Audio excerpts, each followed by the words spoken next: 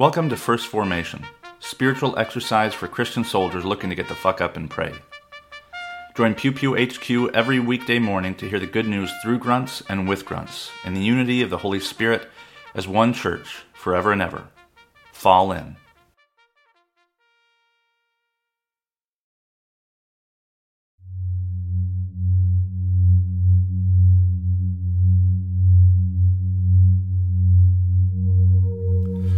Psalm 89. I will sing of your steadfast love, O Lord, forever. With my mouth I will proclaim your faithfulness to all generations. I declare that your steadfast love is established forever. Your faithfulness is as firm as the heavens. You said, I have made a covenant with my chosen one. I have sworn to my servant David. I will establish your descendants forever and build your throne for all generations. Then you spoke in a vision to your faithful one and said, I have set the crown on one who is mighty. I have exalted one chosen from the people. I have found my servant David. With my holy oil I have anointed him. My hand shall always remain with him. My arm also shall strengthen him. The enemy shall not outwit him. The wicked shall not humble him. I will crush his foes before him and strike down those who hate him. My faithfulness and steadfast love shall be with him, and in my name his horn shall be exalted. I will set his hand on the sea, and his right hand on the rivers. He shall cry to me, You are my Father, my God, and the rock of my salvation. 2 Samuel chapter 6, verses 1 through 11. David again gathered all the chosen men of Israel, 30,000. David and all the people with him set out and went from Baal-Judah to bring up from there the ark of God, which is called by the name of the Lord of hosts, who is enthroned on the cherubim. They carried the ark of God on a new cart and brought it out of the house of Abinadab, which was on the hill. Uzzah and Ahio, the sons of Abinadab, were driving the new cart with the ark of God, and Ahio went in front of the ark. David and all the house of Israel were dancing before the Lord with all their might, with songs and lyres and harps and tambourines and castanets and cymbals.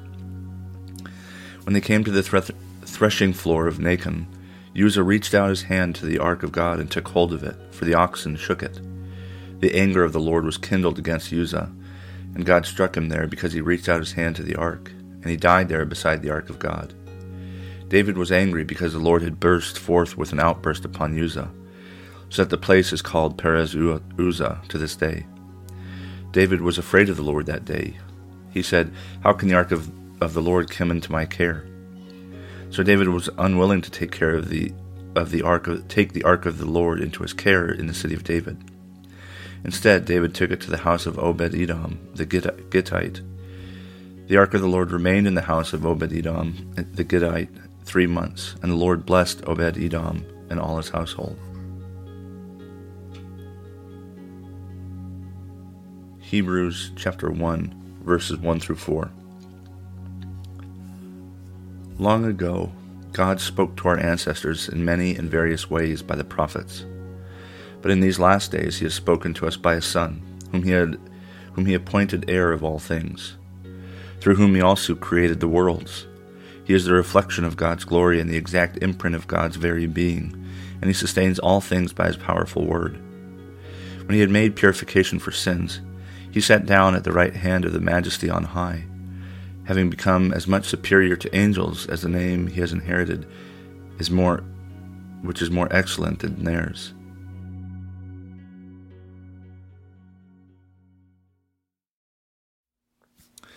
Good morning and welcome to the third Thursday of Advent. This is Brother Logan Isaac broadcasting from Ivesville, Maryland.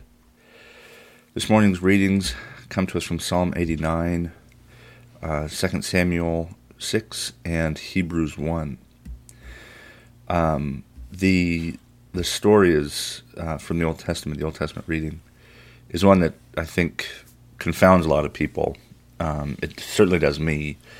Essentially, David has been king. He's quite prosperous, and it's a good thing, he thinks, to bring the Ark of the Covenant from the tabernacle, which they had kept all the way back from when they were wandering in the desert, to bring God, or the ark rather, in from the tabernacle up to Jerusalem or Bethlehem.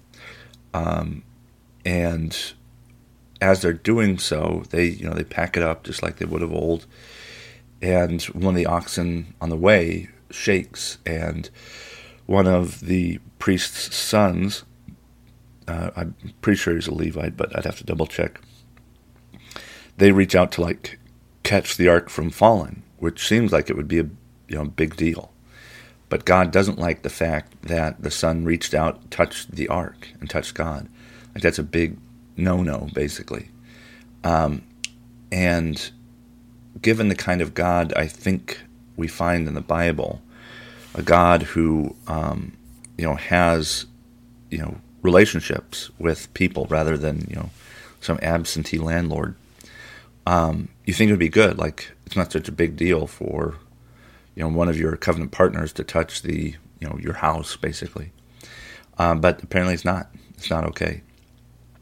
And so Uzzah is struck dead, and so in the middle of this dancing and merriment, somebody dies because they've gone too far, and they eventually carry the ark not all the way to Bethlehem, because David is now afraid of God, and they'll eventually build the temple. Solomon will build the temple and put the ark there, and but it's startling to see this kind of departure or contrast between the dancing and rejoicing that they're doing, and then have someone die right there because they kind of got maybe lost in the moment, perhaps.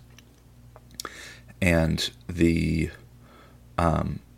and part of that is a warning about you can go too far in anger, but you can also go too far in joy.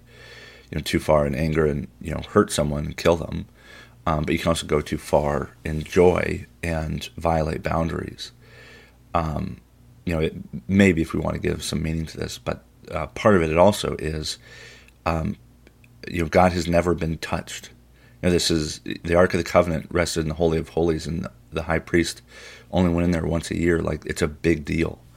And so this is, on the one hand, a kind of vulnerability, but not the kind of vulnerability that is good. God is holy and perfect, and God does have relationships with us, personal, deep relationships with us, but it's not the kind of vulnerability that we might have with another person. You're not going to have sex with God, right? That's not only is that impossible, but historically, what the Israelites thought and what the early church believed is God is so pure that in some way our bodies, our livelihoods, our souls simply cannot fathom, cannot take it. That if we were to touch God or see God, that we would die. This is a case of Isaiah during his call story in Isaiah 6. And he's in this temple, and he thinks he sees God. He sees God's basically coattails. And he says, "Oh, woe is me. I come from a land of people of unclean lips. I'm going to die because I've seen God." And God's like, no, here, I'm going to make you clean. And so there's this historic, aversion to, getting too close to perfection, basically. And I think that's part of what this story is driving home is, that it's just the way it is. That is God. You cannot. There are necessary boundaries. And maybe he did. He touched God and he got electrocuted, or his body was imbued with too much everything, and he passed out and died. I don't know. But I do think that part of it is the warning, and I think in our world it's typical to think of going too far in anger and lashing out or actually hurting someone, but it's also possible to go too far in joy or happiness or indulgence and lose sight of the fact that there are necessary boundaries It's okay to be angry, but we don't hurt people. It's what we tell our kids. And it's okay to be happy, but still, don't hurt people. Don't hurt yourself. And you can read into that like drugs or something, I don't know. But like, we can violate the goodness of creation and one another by being too angry and taking our anger too far, but also by being joyful and taking that too far. So I think, last night I was up kind of late, but I was going through all these passages in the New Testament that have soldiers in them, and it's actually a shit ton. And I think what makes me think of going too far in anger and going too far in joy is like in our world, I think, it's much more common to hear, don't be angry, which is like, I see that you're angry, I don't like it, I don't want you to hurt someone, which is, fine. Usually when you're angry, you don't do things that like build other people up, you usually do things that hurt people. But the fact is, you can also do it by not restraining yourself when you're self-indulging. You can eat too much chocolate. You can take things too far. And I say that because, or I say the thing last night, not only because I'm tired as shit, but when you act like, I was a good couple of hours. I was going through, I had a conversation earlier in the morning with a patristic scholar, so early church, and it was for the Grunt God book, and he's the only person alive that has an entry in this string of books on Christian attitudes on war. And that conversation just kind of fired me up because I disagree with him, but it was a good conversation. And as it typically happens when I disagree strongly with someone, I'll start really digging into my Bible. So I sat on my computer on Bible Gateway and went through relatively systematically the Gospels and Acts for where soldiers turn up. And they're all over Acts, like basically the entire end of Acts from 21 to 28. It's like a series of Paul being protected by soldiers. And so it dawns on me like, I'll bet money, and this is one of the things I'm probably going to look at next, I'll bet money that of the soldiers that appear just in the Gospels and Acts, that there are far more instances, we'll say words dedicated, far more places where they are protecting Christians than they're attacking or whatever.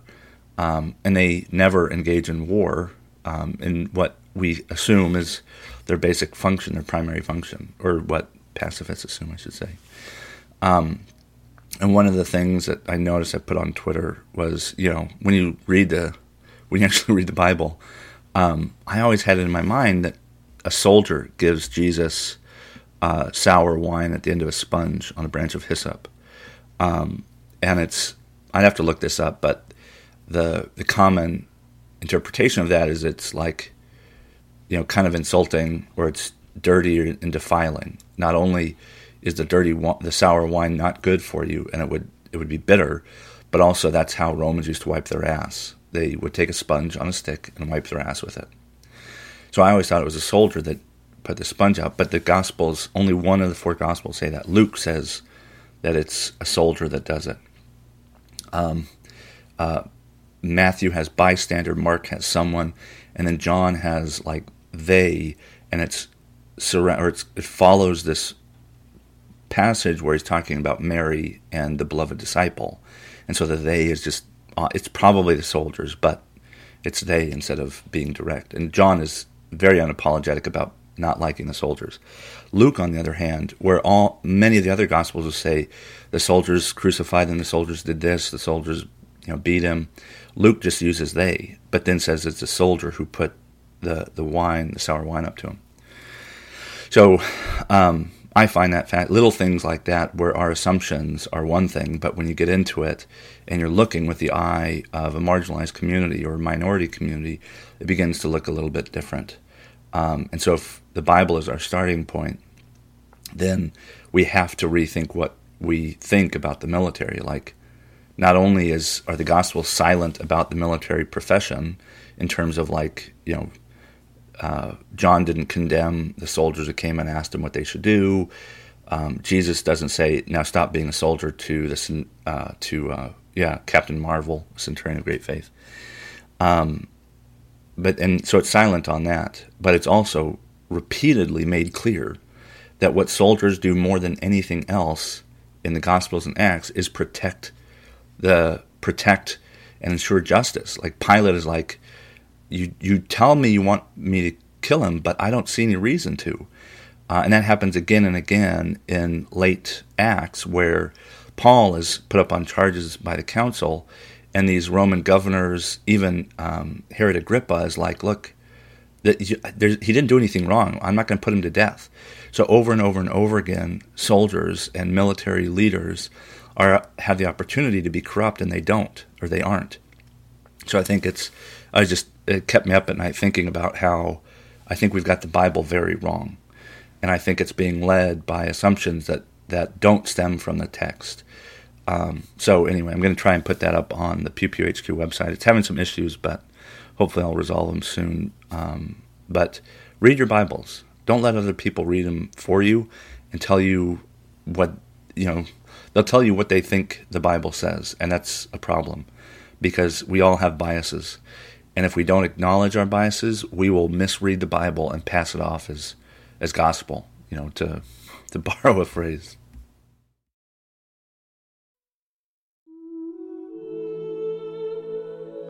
A prayer for those who influence public opinion from the Book of Common Prayer. Almighty God, you proclaim your truth in every age by many voices. Direct in our time, we pray, those who speak where many listen and write what many read, that they may do their part in making the heart of this people wise, its mind sound, and its will righteous, to the honor of Jesus Christ our Lord. Amen.